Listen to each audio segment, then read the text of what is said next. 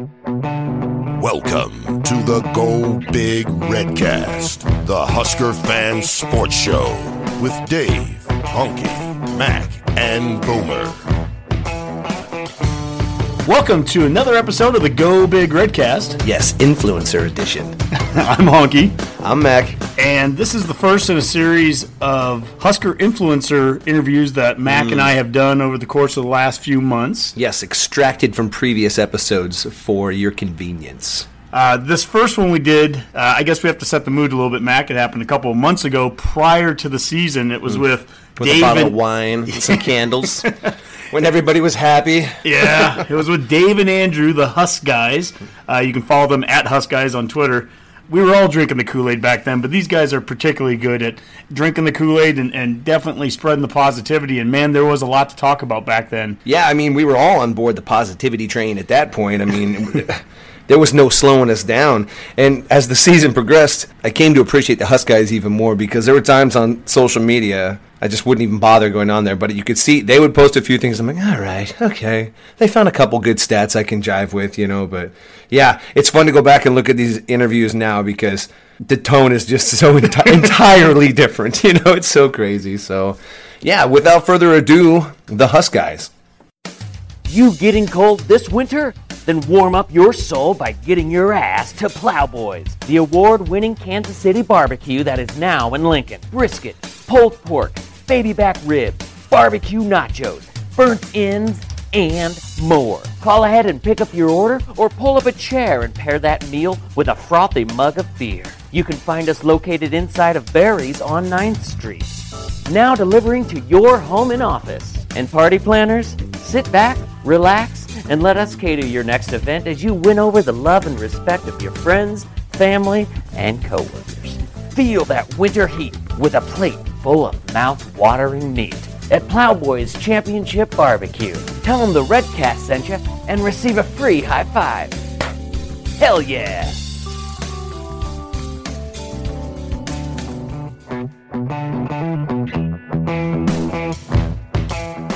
All right, welcome back to the Redcast. I'm with Mac, and we are talking with Dave and Andrew, the Husk Guys. What up? Welcome to the show, Husk Guys. Thanks for having us. Awesome to be here. Yeah, so, you know, we've been following you guys for a while on Twitter. You guys have been following us. I guess first question is, how did you guys become the Husk Guys? Appreciate you guys having us on. Huge fans of your show. As we've said, we think you guys are the number one podcast out there. Do a little pandering as we start the show. So I think for us, I mean, the Husker fan goes way, way back. I actually just asked my dad this. We've been season ticket holders since 1922. So our Husker Nation goes all the way back to our great grandparents. Wow. Going to Nebraska, our grandparents, my dad, and his two sisters. And Andrew and I started this right as we were coming out of college. Well, the big gap that we kind of thought in the marketplace was there was this lack of swagger coming from Husker Nation around 2010, 2011, where I think everybody had been burned for so long that we just didn't think we could win anymore. And it kind of bugged Andrew and I. We're lifelong Huskers. We dive into this stuff just as much as you guys do. And I think the gap in the market was everybody just thought 9 wins was cool, you know, and so we kind of took a different approach that was constant Kool-Aid 24/7. Like, we're going to win the national championship every year, and I think it resonated in a big way with some folks. That is probably a very interesting time because the social media starts to blow up, and we are like at a historical kind of lull in the program too. Because I think about that when we started the podcast, it was like, oh yeah, let's do a podcast. Hey, let's win four games this year, and then we'll follow it up with another season. 4 wins. I'm like, I don't really like talking about football at 4 wins that much, to be real honest with you. Those were agony. To be clear, too, the best time for Andrew and I is the off season. We realized we like January through September way more because that's when you can be whoever you want to be. And then, you know, once reality hit from 2010 to, you know, like the last 10 years, it's like, oh wow, oh boy. You know, how do you keep the Kool-Aid going when you're 0-6? Oh yeah, off-season national champions, 25 years running now, and that's kind of where we found that we had quite a niche. Was people that wanted to be re-inspired. They wanted to fall back on the glory days, but also use whatever positivity we were having that particular year. Whether it was Tanner Lee, who was going to win the Heisman Trophy, or Tommy Armstrong, who was going to win 4 Heisman trophies. You just latch onto some positivity, and I think we bred that. Yeah, we've talked a lot about that with latching onto recruiting positivity. Anytime you get that one big recruit, that's kind of been the thing that a lot of Husker fans would latch onto, but then that recruiting hasn't turned into wins. And that's where we've harped a lot on development and how important developing players is.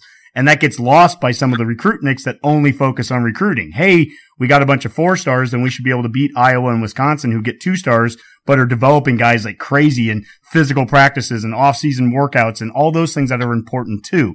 And I come off a lot of times negative towards recruiting, like I'm saying it's not important. And I don't ever mean that. It is important to recruit well, but it's important to give you context. I feel like that's the thing. It's important to do something with those recruits. And that's what I think we're getting such a good blend of now with Coach Frost. Oh, yeah. And Iowa, I was just tweeting this the other day, Iowa has not, in the last 6 years, had a recruiting class above 39th in the country. And they just recruit these tractor pulling farm boys, and they have this fan base that just feeds off of that, and they found a system and they plug them in. And I think that's, honestly, as much as you hate to say it and as much as we all hate Iowa, we would love to have a system that ideally is going to be much better than anything that Ferentz has put forward, but he's an 8-win, 9-win a year, and they'll compete for a Big Ten title, and I think we'd like to get there and far beyond that, but we have something that is working with not the recruiting talent that we have. The difference between the Iowas and Wisconsins and us is we can get a caliber of player nationally on top of our regional guys that they don't get. And we can do that across the board. We can get top quarterbacks like Adrian Martinez. We can go into Florida and Texas and California and pull guys out that those other schools have had trouble doing.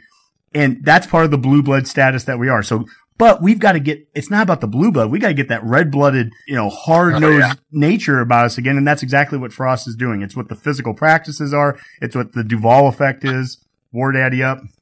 Yeah, I totally agree. Just to jump in on that too, because you got to have these guys develop. Like I think Adrian Martinez is a once in a generation talent. Agreed. I seriously, I think he's the best quarterback we've had in, I don't know, since back to Crouch and Frost days. I'm super excited about him. I think he's just got named captain. It's incredible. As a sophomore. The ones who make me nervous, and this is where I have such nervous anticipation for the season, are like Wandale Robinson, that is that guy going to be Tyjon, or is he going to be, Rondale Moore? Those are the types of guys that I'm like, if he turns into Rondale Moore, we're going to win every game for the next 4 years. We'll never lose again. You'll never lose again. I mean, you think about it. If we have a Rondale Moore playmaker, we are never going to lose for at least his 4 years. Oh, at least. I mean, and then it's 25 years from then. I mean, you've built the franchise. But if he goes the way of Tyjon Lindsey, we're in this vicious cycle of oh man, another amazing recruit that we stole away from every major program. Oh no. Yeah, nothing. And we also, as Husker fans, I feel like the program also needs to feed off of our walk-on tradition, and I'm so happy to see us buying back into that. My favorite player growing up was Jeff Sauter. This is such a random throwback, but he literally only played on kickoffs. Was he number 24? Yes. Even on a touchback, he would run his head into the wall, and he would almost nearly climb up into the student section. He'd smack himself on the head, and he's just this walk-on from Bellevue. And he was a complete psychopath, and the fans and everybody loved it. And he was a walk-on that just energized everybody, and people feed off of that kind of stuff. Not only players like him, but players that are going to climb the ranks and stuff through our program and obviously be some of the greats. Well, you guys even talked about how we have 150 players on the team now. That to me is that's got to be some sort of advantage somewhere. It's certainly what Frost is wanting to get us to, and it's 30 more than any other team in the Big Ten. You always want to balance how big to get, but I'll tell you, he obviously wants it at that number. We're going to build facilities to suit to that number, and that's not something our current facilities are built for. Frost wants to give opportunities to players that were not getting opportunities before. A walk-on today is essentially what a scholarship looked like 30 years ago when you gave 30 or 40 a year out. If you're getting a walk-on opportunity, you're a player. I've got a buddy, his son's a walk-on on the team. That kid could have gone to other places. We just saw Schlager from Colorado State give up money. That dude was in Fort That's a big culture statement, right? Leadership's a big piece of it. And Frost talked about it when he on the video where he was talking at Strategic Air Command, where he talked about culture and he talked about leadership and how important leadership is. And the Jimmies and Joes matter. They do matter. But if you have a team that's good Jimmies and Joes, but you don't have the leadership and the culture in place, you're going to lose the teams that have it in place. And if you do have it in place, you're going to beat teams that don't. So again, It's not that recruiting doesn't matter. It's not that Jimmies and Joes don't matter, but it's deeper than just that. Identity, knowing what you want to be, and knowing how to create those people through your strength and development is something we haven't had in forever.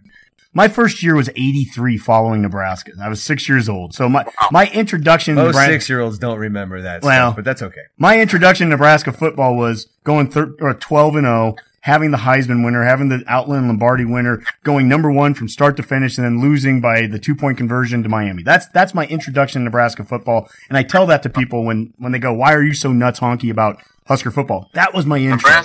Nebraska had the most wins in all of college football in the 80s. Second most wins in the 90s. I think it was I can't believe we're not number 1 in the 90s. Florida State, probably. Crazy, isn't it? Andrew, what was your first year of Husker football and your first memories of it? Oh, man. My first memories, and Dave and I actually talk about this a lot. I don't know if it was more acceptable back then, but our dad, we had season tickets, but 2 of them were split off. So me and Dave, and I don't really know what ages we would have been, but this is as far as back as I can remember, maybe 6 and 8, 5 and 7 even, I don't know. But we had friends, basically, that my dad would leave us with over on one side of the stadium and go back to his seats on the 45-yard line in West Stadium. Those are some of my earliest memories, and sometimes this elder gal who was essentially turned into our babysitter over there would bring us back a Val's, and then we'd just meet my dad at halftime, and we just kind of knew where to go. But we have, a ton of old memories. I remember the 95 season. I was 5 years old when that happened. I remember my dad absolutely hating Tennessee in 97 because and just yelling at Peyton Manning every time we sacked him. But I also remember very distinctly that our father would basically just be wearing black as if he was mourning for about a week if we lost. And those were some dark times. Yeah, well, that's what. It's funny that you say that, Honky, that you're on the '80s version of that, because I started paying attention in '94, and we lost twice between my 7th and 10th birthday. So, I didn't understand losing, right? We lost twice in September last year? We lost twice between my 7th and 10th birthday. And so it just wasn't something I got. It was just like, oh, we just win. My team just wins the national championship every year. This is the team I follow. We win the national championship. This is what we do. And yeah, Dad would, the Arizona State game, the shutout with Jake the Snake, was, it was like, he didn't go to work that week. He was just like, that's how big losses were, It was like, is that okay? Like, bring soup downstairs, patting his back.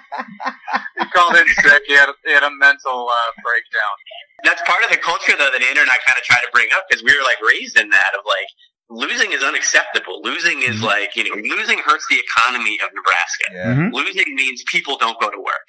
And then all of a sudden it evolved into what it is, over the last 10 years, where it's whatever, 9 wins cool, it's fine. God, man, wow, we gave Iowa a game.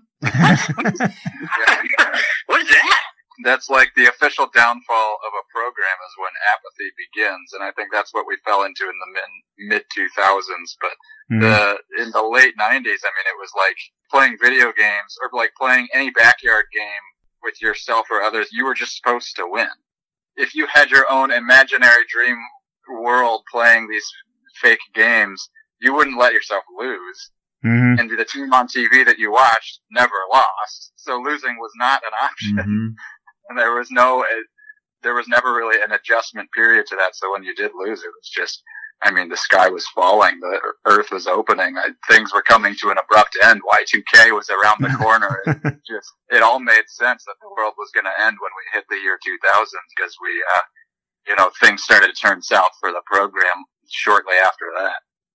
Yeah, in a big way. And the other thing is, you lose a game, it doesn't just hurt for that one day, but like I don't watch any other college football Mm-hmm. because what if they show a highlight of us getting smoked? I can't handle that. I don't want to see that again. That's like I was saying. Oh my God. Doing the podcast Every after time we I see lost, a I'm like, Wisconsin running back take the ball, oh, like, if that's gonna be Monty Ball, if that's gonna be Jonathan, Yep. I'm turning the channel. Yep. Like, here we go again. Well, I think to your point too, and that's partly like the way we were raised in that environment where we were supposed to win, and like our dad took the losses that hard. Andrew and I take these losses too hard too.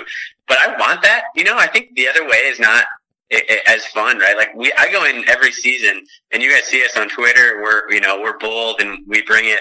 I think we're going to win the national championship, and I will not be bashful in saying it. I will also say I thought we were going to win the national championship the last 20 years, and we haven't any of those years. But I think like that to me is a way more fun way to be a fan, is to put it all on the line. And like I want the losses to hurt. Yeah. And you know what's fun is when you have confidence in your team enough to say it too. Because I've said, hey, we're going to win a national title when I knew we had no chance. I've said that enough times over the last 20 years.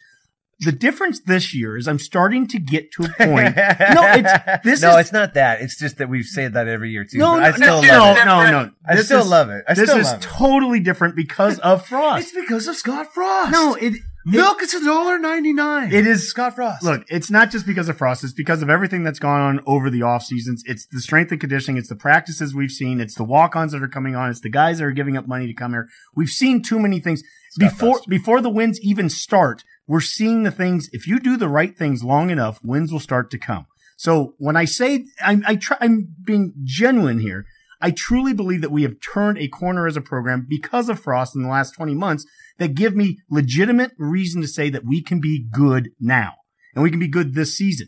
I'll give you one example of this in the last 15 years because we haven't been good most of them. In 2009, I go down to Texas for the Nebraska-Texas Big 12 title game, and we're tailgating for 5 hours with some Texas fans that, were pretty arrogant about how they were going to beat us up. One of them in particular told me, he goes, we're going to beat you guys 45 to 20. And I go, dude, you have no clue about football because number one, there's no way you're scoring 45 on this team. And there's no way we're scoring 20 on you. You might beat us, but it is not going to be anywhere close to the score you just said. But I could say that with confidence because I knew how good our defense was. Oh, I thought you meant how bad our offense was. And I also knew with confidence how bad our offense was. I can speak with confidence right now that we have an unbelievable generational quarterback running a scheme that is picture perfect for him with offense and defensive linemen who have gone through 20 months of conditioning and receivers and backs who are ridiculously young because they brought on 100 players in the last 20 months. 100 of our 155 guys are new to this staff, but we have ridiculous amounts of talent, but boy, they are young. I'm going to sound like a row the boat guy. We're young. We'll never sound like a row the boat guy. We're young, but man, Wandell and Ramir and Mills and Washington and Martinez, that's a ton of speed that are literally guys that have been here for, less than 2 years. I think the Kool-Aid, I think what's interesting, and you guys have pointed this out too, is it's flowing from outside. Yes! Right? So I was going to ask you about that. You've got Joel Klatt, you've got Urban Meyer just told us that we're going to win the Big Ten West yesterday. Yep. You've got like some pretty legit guys that are saying this team is really tough to stop. And I also think when you go back and look at the game, so I went back, this is part of like the psychopath aspect of this, which you guys do too. I laughed at someone on your show who said that they watched like plays and then watched the replay and then broke them down, which is like totally nuts, right? Was that you, man? That was Mac. No, I was doing that. I was doing that last week. I rewatched all the games, and my wife thinks I'm like an absolute nut. She's like, "You're watching my games from last year. Like, what is wrong with you?" But when you watch those games, I mean, every one of them, we sure won 9 games. Like, when you break them all down, if Adrian plays, the Troy game is no problem. The Purdue game, was kind of a toss-up. Colorado, we definitely win. Northwestern, we definitely win. Iowa, maybe right at the end there. But you had these things up, and the way we were playing and how dominantly we were playing in so many of these games. I think plenty of people that watched us were like, this team has broken through. We're putting up 40, 50 points a game, 500 yards of offense. I mean, I think anybody that's seen us play sees that side of it. We've talked a lot about Brett Ciancio with Pick Six Previews. Interviewed him about a month ago, and he talked about how, it's not just your eyes aren't deceiving you. If you felt like last year was a 7 or 8 win season, it's because really on paper it was. Now on the field, we made mistakes at times that absolutely killed us. Things that didn't kill the teams like Northwestern that don't make those same mistakes, but we made them. And that Purdue game, I'll forever say, because I was sitting in the 4th row right behind the Purdue bench, that is one of the sloppiest Nebraska games I've ever seen. And thank God we have a coach that appreciated how sloppy it was. Because that was the game where he came off afterwards and he talked about, we've got guys dancing on our sideline that look like they love losing. We had after that game, Tyjon Lindsey, a guy you guys mentioned earlier, and a guy like Greg Bell, who is a Frost guy. Frost brought him in. But you know what? It took him about 4 games to process him out. It was the game that both of those guys leave. It was the game where Lamar Jackson gets demoted from Blackshirt. And quite honestly, he could have left the program at that point if he wanted to. And I wouldn't have been hurt one bit if he did, but you know what? Good on him that he came back. He fought back from that. And where he's at now, he's one of the leaders on the team. I think what gets me really excited, I think everybody follows the trend from UCF, right? Obviously they're last to first. The other one, if you look at McKenzie Milton too, he went from like a 10 interception guy to 4 or 5 his second year. His efficiency went from 65% up to 75%. If you get Adrian up and you improve him, 3, 4, 5 percentage points on the completion percentage rate, oh my God. I mean, he'll be absolutely unstoppable. And I think year 2 in a Frost system, it has proven that. And it goes all the way back to Marcus Mariota at Oregon, right? Every guy that Frost has gotten better, and obviously can't eliminate all mistakes, but that you're going to see some big improvement with that. Mm-hmm. Going back, because we could keep talking about Adrian. We could do an Adrian show. Yeah. By the way, we're going to have you guys back again, so we don't have to get all of our good stuff out in one show. We'll have you back. We're in the weeds. That's okay, but I have 30 years worth of knowledge I'm trying to upload right now. Yeah. We this is a podcast. We've got tons of. There are episodes and episodes to do this on. But you brought up a point about freshman mistakes that he had, and you could look back at some of the maybe where his numbers fall off and they don't look as impressive as you might think. But he rarely stacked freshman mistakes. Like he'd have streaks of really good play and then sort of like a bonehead one, but not that big of a bonehead, and you didn't see it. Maybe short of just protecting the football when he was running, but again, I kind of feel like that's getting your feel for your first year back and playing college ball. I don't foresee that being a problem. I mean, that kid just got better every week. And that was like, when's the last time, guys, you saw a Husker team get better as the year went on? I'll wait and listen offline because I can't think of one. Riley's third year was one of the worst years of my life. I mean, fans were throwing in the towel. Players were throwing in the towel. Equipment managers just weren't even showing up. I mean, it was just... That was a team that just regressed so hardcore, and I think if there's anything that's going to keep the hype train rolling, it's just to keep seeing signs of progress. Yeah. If we cut down on penalties, if our third down defense goes from, I think it was 105th in the country last year, if we get that into the top 60, top 50, if we get our third down offense, which, we harp on the offense, but we sucked on third down.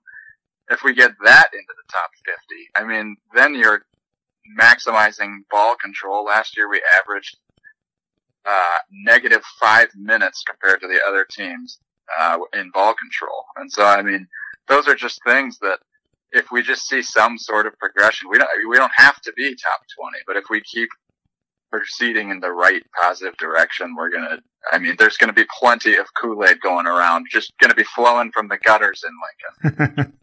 I think it's funny too when you talk about progressing through the end of the year, because so many times over the last 20 years, and I'm a guy that runs all the numbers, I believe we have a chance at the title until we don't, but we've been mathematically, it's like when you're mathematically eliminated in October, even you're 10-2, 9-3, and you're like, well, what if Ohio State and Alabama lose 3 or 4 more times? I think that to me is why, that to me is why November always ends up being like, oh, okay, well, we can't play for the Big Ten title or the Big 12 title or whatever title. And so it's then there's really no progression at all because what's left to play for? Mm, exactly. I mean, my biggest question that I've been asking other Husker fans is obviously the hype train is full speed ahead. I mean, we're not even on any tracks anymore. The train's just barreling. But what is the biggest thing that has us worried about the season? Well, I can start off. I can tell you right now, one of the things that has me concerned more than anything, and I'm guilty of this, by the way, because I've said this, is that the schedule is so easy that we're just 10-2 and 11-1 because we're going to sleepwalk the way through because of all the great Scott Frost, War Daddy Up things. All the things I've talked about, how great, all the great things that are going on in the program, we're going to go 11-1 because we're just playing a terrible schedule. And I don't mean it that way. It's not a terrible schedule. And people, I don't want them to get that feeling that we're just going to. It's still Ohio State. There's still 7 Big Ten teams ranked, more than any other, conference in the country ranked. We just happen to play some of those at home, and our crossovers, we replaced the Michigans with Indiana and Maryland. But you still got to beat Iowa, and we can joke about Iowa and all that stuff, but guess what? They still have beaten us quite badly over the course of the last 4 years for the most part. I think last year showed that gap has changed. But they're very good at beating Mike Riley. They're very good at beating Mike Riley. You got to applaud them for that. But you still got to beat Wisconsin. You still got to beat Ohio State, and you still got to beat Northwestern. I mean, you have to beat everybody on this schedule. And so it's not an easy schedule. And I guess to answer that question, it's just that I warn people from overlooking this, that the schedule is so easy. We're just guaranteed an 11-1 finish. That I don't believe that. These are some good teams. We were still 4-8. Yeah, we were still 4-8. These are good teams on the schedule. We're going to have to play great football. It's hilarious. The narrative is just so fantastically absurd. Like, we have to pump brakes. I'm like, what are you talking about? We won 4 games. And, I would convince myself we win 10 games with Riley. So why would I say, well, no, Scott Frost, I'm going to temper it back, guys. I mean, we got a generational quarterback. I'm going to go 8. Hey. I'm going to put it out 8, 7.5. Yeah, I don't know that we have to change so much. Ridiculous. I just don't remember Joe Klatt naming Mike Riley's team's number 13 in the country. That's nicest. 13th nicest. Yeah. Well, that Riley team that went 7-0 is people were like, should they be 12 or like not ranked? So going into that Wisconsin game when they were 7-0 and it was 2 top 10 teams playing, after the loss that I felt better. I was like, oh my gosh, I didn't know how we could, handle a really good team. And boy, we played Wisconsin really well on the road. We were physical against them. My gosh, I think this Mike Riley guy has got his things together. Mm-hmm. So then, of course, Dave and I take a flight out the next week to Columbus, Ohio to watch us get beat 62-3. And we're walking back because I walked back and I was pouting. I was a 40-year-old dude pouting. I called my wife and I said, did you DVR the game? She goes, yep. I'm like, delete it. Delete it now. I never want to see that game. And as we're walking back, I'm like, his career's done here, Riley. And Dave was with me and a couple other friends, and they're like, what do you mean? It's still early. I'm like, no, it's you. I don't know how you recover from this. This is you can't lose like this. How he went from a top 10 team to just the most disgraced man in Nebraska in a year and a half, and we love him as a guy. Yep. But just an incredible transformation. I blame a bit the media on my love or not my love, but my support for Mike Riley longer than it should have been. I had no idea how little we were working out in the backgrounds. And then, Frost gets hired and these stories resurface. It's like, oh yeah, it's pretty commonly held observation these guys didn't work out. I'm like, well, I never heard that. Nobody said anything to me, and I follow this stuff pretty close. I'm like, that's news. I look like an idiot now. I'm like, I didn't know we weren't doing squats. Of course we're going to lose to Iowa. Squats. Yeah, I think the crazy thing is the confidence too. Like, and obviously I'm as confident as anybody. The crazy thing to me is like, you actually look at the games last year, like the Wisconsin game, the Michigan game, and the Iowa game. Like all 3 of those, frankly, were like murder, right? Like those were, Michigan was absolute onslaught. Wisconsin, they dominated that game start to finish. And Iowa, if Kirk Ferentz doesn't go for 2 and miss a bunch of field goals, they're off to the races up like, 38-7. So those to me are the like, all of a sudden those are just put in a win column. Like we got to kind of prove we can beat those guys first. I think we will, but I think those concern me because those are some manhandling up front. What I liked about the Iowa game was that the team didn't give up, and I know that sounds dumb, but the prior 2 years that we played Iowa, that was exactly the knock on us. We would go into halftime with them in the last game of Riley. I think we were tied at half, and then we just kind of gave up in the second half, and we just lost by 42. Well, the team didn't give up, but what the team couldn't do was physically on the lines, they were getting blown all over the place. I mean, there were times where Iowa had 4 to 5 guys pancaked on the same play. And what I appreciated was that Frost came out after that game and he appreciated the fact that his team didn't give up, that's progress, right? But the second he said that, he's also like, I never want to see a team that much bigger than us, that much stronger than us. Like, it took him no time to diagnose exactly what was wrong because he was seeing the same crap that you and I were seeing. And the reality is that Zach Duvall's job goals were written for the entire next year the second that game were done. Get guys bigger, get guys stronger. And, Mac, we've talked about it, 7 defensive linemen squatting 800 pounds or more. All those things that have gone on, the War Daddy movement, these guys, all I'm going to say is it's going to be harder for Iowa this year to push us over the same way. Yeah, and I will build on that as part of the Husker hype train and the Kool-Aid flowing through the gutters is when your coach is talking about, in a somewhat arousing way for Husker fans, these young kids' bodies and how they've just transformed and they look the part, and they're looking the part of a Husker football team. Everybody wants to hear that. And that is the one thing that we have been waiting to hear. That is what we were born and raised on. The Husker teams that were going to basically go out there, punch you in the gut, and knock you backward. Yeah, the monsters. Okay, so it's year 2 of Frost.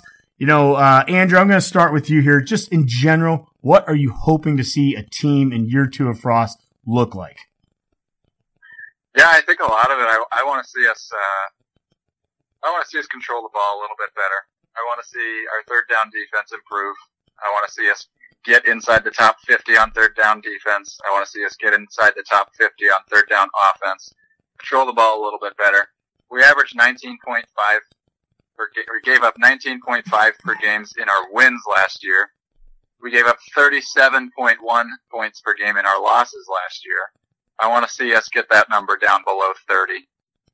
Just put some tangible goals out there. Our offense is going to put up over 35 points a game. I think that is a number that I would stand pretty strongly by. Looking at the teams that we're playing, I think 35 a game is going to be pretty reasonable expectation. So if our defense improves, if we stop having those penalties that make you just throw your hot dog onto the field and just start having a slow whimper by the third quarter when you have 10 penalties for 150 yards and all of that is just shoot yourself in the knee penalties. We cut down on that. We control the ball. We have a defense that's given up, I think, even just less than 28, maybe 30 points a game. And I think that we're going to see a whole lot of improvement, and we're going to be a lot more happy with that. David. Yeah, I think you nailed it. I mean, I think for me, it's scoring early and often. I love being the explosive team that scores early and often, like the Minnesota and Colorado game, or Minnesota Northwestern games of last year, where you build up these, you score quick, build up these big leads. But like Andrew said, you gotta have less turnovers and you have to have less penalties. And so less turnovers, less penalties, I think we'll be just fine because this team is extremely explosive on offense. And I think we are going to score a lot of points. So I'm cool just being the team that outscores them. Obviously, it'd be great to have the defense improve, but I think we're just going to outscore teams.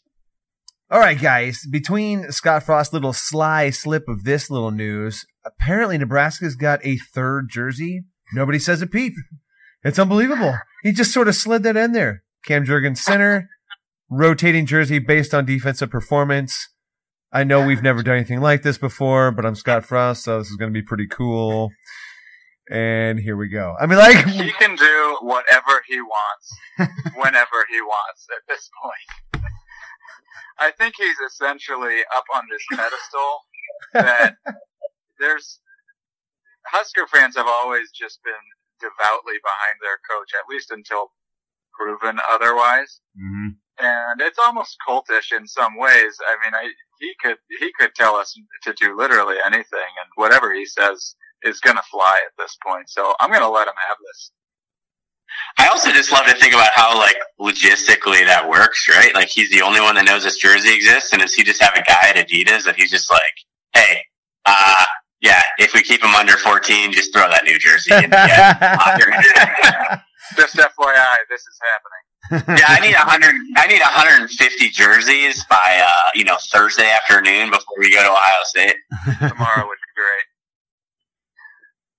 Yeah, he slips that in there, and it's like, oh, I guess we've changed something we've never done before ever. But I mean, I am with you guys.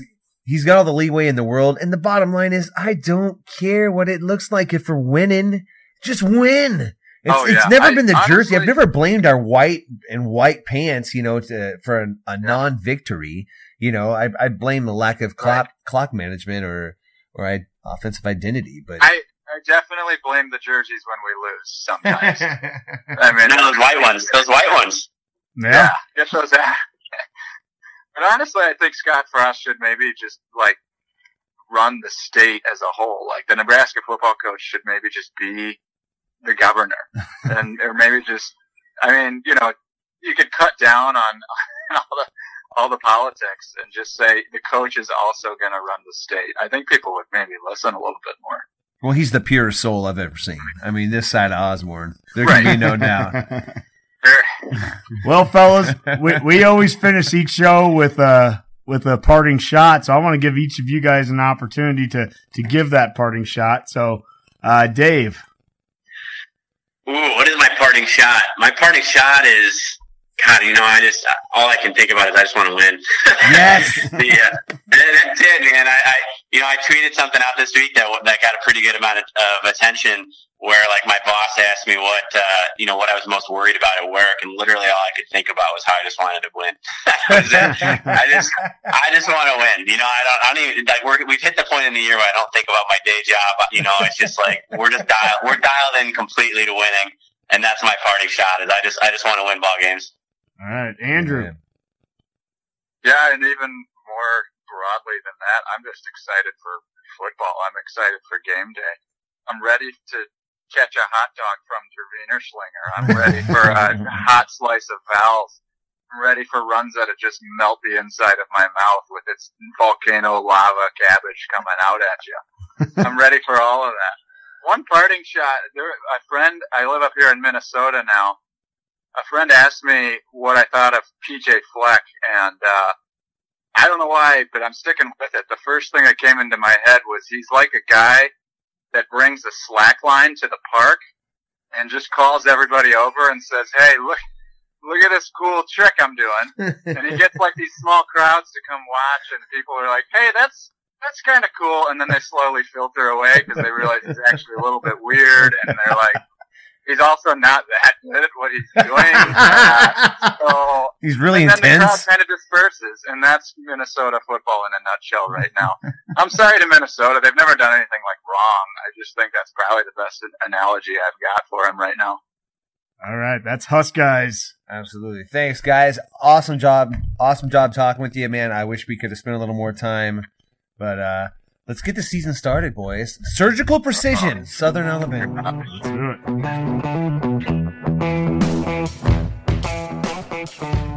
This is the second in our Husker Influencer series. Mm-hmm. This one is with Chaz and SoCal. Yeah, we go all the way to the West Coast for this one. This was done towards the end of the season. There's still a few more games left at the time, and so as the sadness was descending, yes. But Chaz was a great guy to talk about with that. Yeah, the thing about Chaz, and kind of like with the other people we tend to talk to, he's a positive Husker fan. He can see the forest for the trees, if you will. But yeah, he was kind of one of those guys. He'll break down a lot of film on Twitter. He's a great follow on Twitter, and we just kind of talked about sort of the state of the program at the time. So hope you enjoy it. Chaz and SoCal. All right, welcome back to the Redcast, and Mac and I are joined tonight by Chaz in SoCal. You've probably followed him on Twitter and been watching some of the videos that he posts and some of the breakdown and questions that he has. One of our favorite follows on Twitter, so welcome to the Redcast, Chaz. Thank you. Hey, Chaz, before we go any further, I just want to personally thank you for putting that stuff on YouTube. It is gold for me. I rewatch a lot of the games. Well, I used to rewatch a lot of the games. At the start of the season, I was watching them a lot, but to have the radio content on top of it is so much more informative anyway. So thanks for doing that. Isn't that cool? Yeah. Isn't that cool? I did it for me. In fact, to be honest, I've done all this stuff sort of selfishly because I want to learn the game better. I'm not that smart, so I do a lot of this stuff for me. And then I find out, maybe there's other people who'd like to do it too. I don't need to be selfish about it, so I just share it. Well, thank you very much for making that decision. It's been great. Yeah, and I think a lot of people appreciate it for no other reason than sometimes, especially on social media, especially on Twitter, where people can be so quick to respond with snarky comments, to throw yourself out there and kind of ask a question because you just don't know the answer. I think that's really cool because I think as you're going to find, and as you are finding, there's a lot of people that don't know those answers either. That's it. I was talking to somebody today about this, that I think there's sort of a kind of I don't want to call it a silent majority because they aren't silent, but I think the majority of fans are probably sort of in that category. We know enough to know what, a 4-3 defense or a 3-4 defense is, and maybe know what cover 2 is, or at least, that's 2 guys back, or quarters has 4 back, or, a few things like that, what sealing the edge is. Okay, so we know that much, but to know far more and understand why these plays work and how they work and why that guy can't seem to do it. And honestly, when I watch it, I think, how do they stop anybody? Because it's really, I can't imagine how they can do it. So when I've asked questions, I find a lot of people are asking the same questions that I'm asking. So it kind of, I like to think if we can elevate the intelligence, my own intelligence, and share that with everybody else, we can elevate the intelligence of the Husker fan base. I think they all want to support. They just also want to be smarter. See, I'm a teacher. An area that's always a struggle for me is, do I show plays where we screw up? With my kids, I'm always telling them it's okay to make mistakes. Just learn from them. Right. Because most of my kids have always learned more from their mistakes than if they get it right every time. If they get it right every time, move on. Let's go to the next level. Just a little while ago, I put a clip up that doesn't, show somebody looking really great. But if you can discuss it and understand, look, this isn't to, slam players or cut down. Everybody learns. They're going to learn from their mistakes. We're all human. Doesn't mean we're not going to support the guys. They're our team. These are our guys. They wear the end. We just want to learn the game better so we can better be more intelligent fans and supportive. You bring up a good question about putting up a play where we underperformed or didn't execute properly. But do you ever think about it in terms that, Twitter tends to focus on the most negative, and if you put this play out and it features this one particular guy who is always kind of cannon fodder for it, it's like, Twitter just has a tendency to go towards the nasty as opposed to looking and going, oh, yeah, we're close. You know what I mean? Well, here's the way I've handled it. By the way, the same thing for coaches. Sure. Because, right now the defensive staff, for whatever reasons, and there's plenty of reasons you can see, that the defensive staff is taking under fire, and Coach Frost is under fire, and individual players are under fire. Somebody else will post other things and shows that players, not giving 100% effort. At least it looks like they're not giving 100% effort. You see all that, and for me, the way I handle all this is, first of all, I respect people, so I'm going in it with the attitude that people aren't going to feel that way. I'm going in it with the attitude that the majority of Husker Nation feels pretty much the same way I do, which is I hurt for the kids. It's frustrating to see the team play poorly at times, but they're giving their hearts. Then for those that want to throw trash out or want to slam, frankly, I just mute them. If they're going to create an audience of negativity, then I'll block them. I'll say, okay, you can't play. Yeah.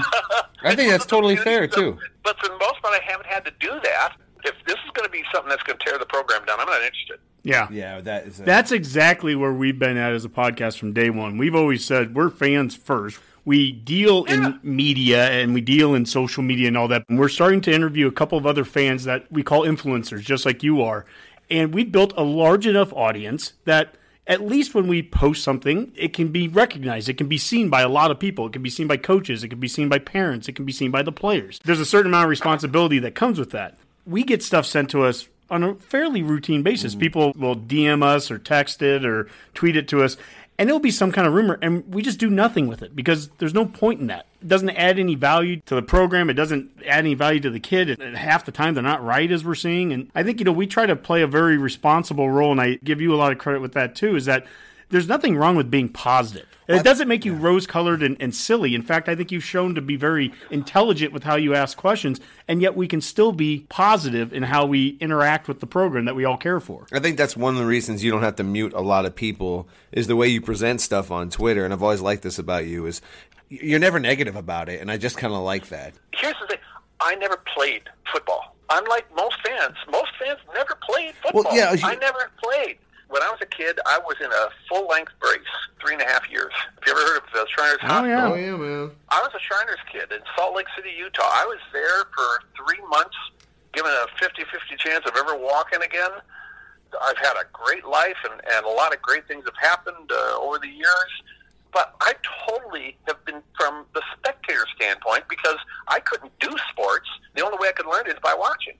That's why, I'm way behind the 8 ball in terms of learning the game. I'm just now starting to really, learn little by little. And this is social media and YouTube and technology has really opened the door for me, and hence a lot of other people, to finally understand more. And it's fun. Learning is fun. Yeah. That's, of course, there's a teacher in me. Yeah. Do you ever go to Fish Duck on YouTube? Oh, yeah. Man, I saved every dog on one of those. Yeah, he was great. Yeah, I really Brian, liked.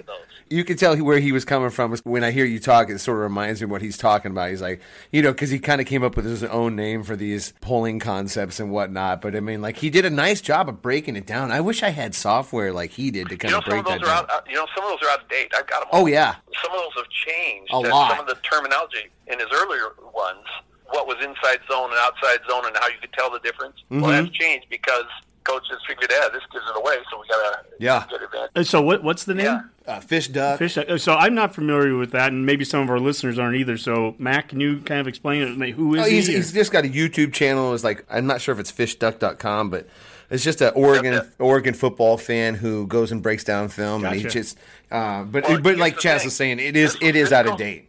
I think it was started around 2009, maybe. Yeah. To 2013, 2014. I don't know. It was when Scott was there, though. You'll see him breaking down stuff with plays and players during the Frost time there. I don't think it exists anymore. I think it got to be too much of a burden financially and otherwise. Yeah. But it was really good. As you mentioned, there are players that are under fire sometimes. There are coaches that are under fire. And to some extent, that can be fair, but they should be under fire for the right things. And a lot of times what we see, especially in knee-jerk reactions on social media, is some kid or some coach is getting called out, and then when you actually get a chance to watch the video, something different. So to really break down video, as tough as that is after a loss, that's one of the first things a lot of us don't want to do is watch the video. But to really break it down, you start to learn from it. And one of the things that you've done, you've gone out and solicited the advice of people that have played the game. I've seen Troy Dumas, Damon Benning, and connect some of the dots on the questions that you've had. Well, there's a reason for that. Otherwise, you've heard the term shared ignorance. I get them all the time where I say, gee, that's a heck of a question. I don't know. And that's when sometimes I'll tag in a couple other guys and say, hey, can you guys help me out on this? Mm-hmm. And you've mentioned some of them. Trey Neal's another one that's come through. Coach Brian down here, he used to coach at Calabasas. He's been great. He's a real good help in terms of a lot of this stuff. Some good high school coaches there in Nebraska that have pitched in and helped. And they're qualified to answer. They're the guys I'd really prefer to be the guy doing what you do. I'd rather be the guy asking the questions and getting the responses from the people who know what the heck they're talking about. What's really fun is when you get conflicting viewpoints of those people that all know what they're talking about. Because then you start realizing, here I am trying to come up with a nice, simple answer, and even the people who are smart and who've played this game and coached the game don't agree on what the solution is.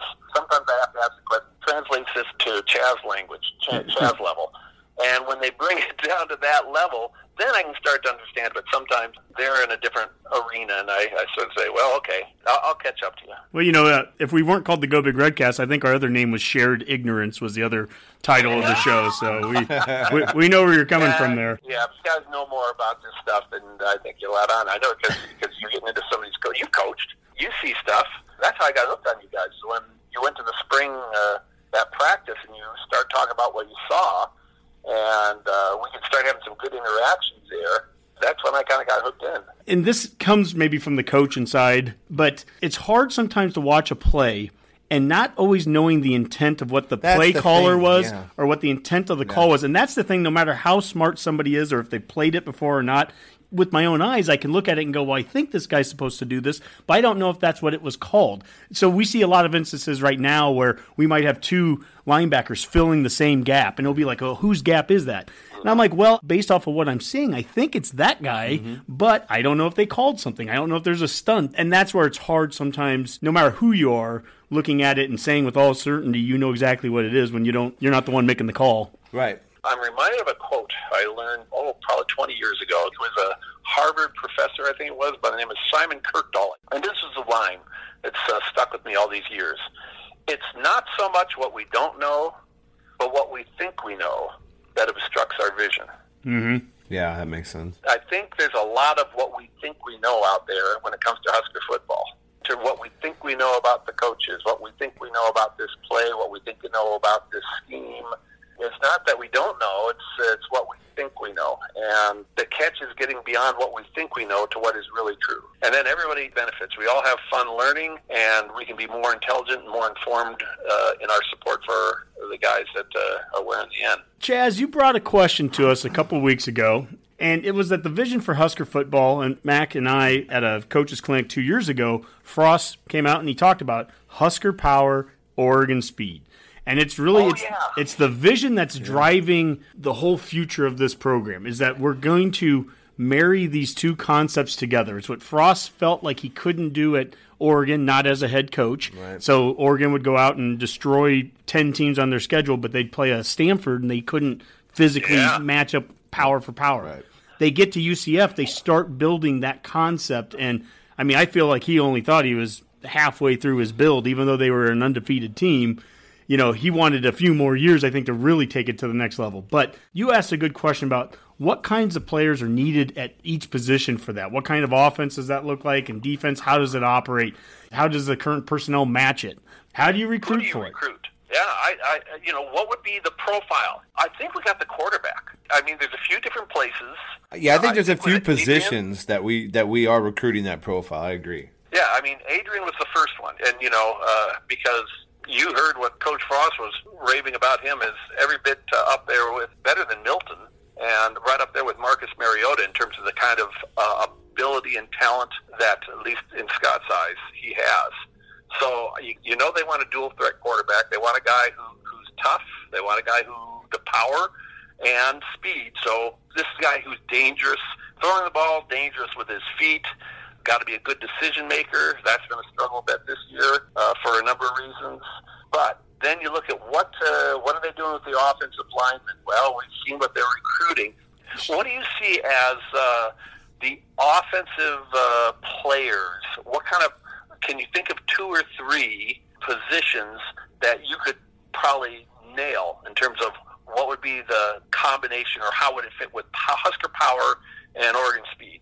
Yeah, I think clearly on the line they're looking for length, and you saw that in the last 2 recruiting classes and what they're continuing to do. They want guys that are 6'6" and taller almost across the board. They want very mobile linemen. One of the reasons Cam Jurgens is projected to be this great center for them is that here's a guy that can get to the second level and to the third level. Very athletic. They want athletic linemen, explosive, powerful guys that can cover a lot of space, because when we're getting into some of these screen games and you're doing these RPOs and guys are getting downfield, they want linemen that can block and get beyond the first level. Mac? I agree with you with the line, and obviously Adrian.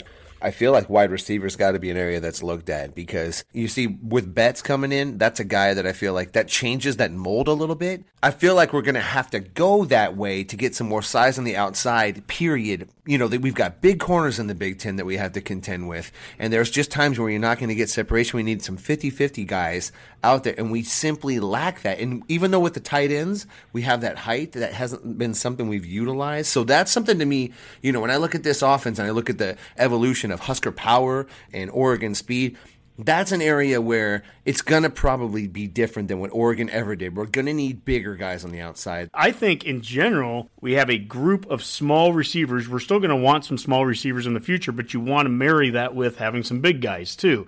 We want to have fast backs. You want to have a big back like a Royce Freeman or like what a Dedrick Mills is. But you also want to still have a Wan'Dale Robinson in the backfield or Maurice Washington. So you want to have multiple guys. Right now, we're not very multiple. We are the itty-bitty committee of receivers for sure, until we can get a couple of these big-bodied guys in there. On a side note, one of the things that's been applied to Adrian is he's always overthrowing people. Mm-hmm. His throws have been high. And part of that he's got to throw over those linebackers that are playing back. But so you got to get over the linebacker, but under the defensive back playing back. Well, that's a pretty small window, and that's one of the reasons you need to have those taller receivers. Again, this isn't mine. This is stuff that people who are smarter than me have shared with me as part of what comes with this. Mac and I were at the Illinois game in Champaign. We talked about that whole night. You know, you're going against a Tampa 2 defense, basically a cover 2. And there's a lot of throws where you're having to get over the linebackers in front of the safeties. The ball has to be very particularly placed to be able to do both of those things. And when we have nothing but 5'9" receivers going up for it, those plays, they end up looking like they're getting killed by safeties. Yeah. When the reality is, if that's a 6'3" receiver or if that was a 6'7" tight end who has an extra 60 pounds on him, you can make the exact same catch, and it doesn't look like such a wicked hit. Yeah, so let's talk about that. I'm thinking about Betts or that profile. What are all the attributes you're looking for in the ideal wide receiver? And let's just call it the X receiver, just so. Okay, someone explain what the X receiver is. What would have been like the split end in the old day, outside receiver on the line of scrimmage. Is that the guy on the strong side where the tight end lines up, or the weak side? The strong side is going to be where the tight end is. You're going to be opposite of that typically. Either way, so give me the attributes that you want. What are all the things you'd like to have in this wide receiver that's perfect Husker power, Oregon speed wide receiver? If I was putting together a kid, it would look a lot like Betts.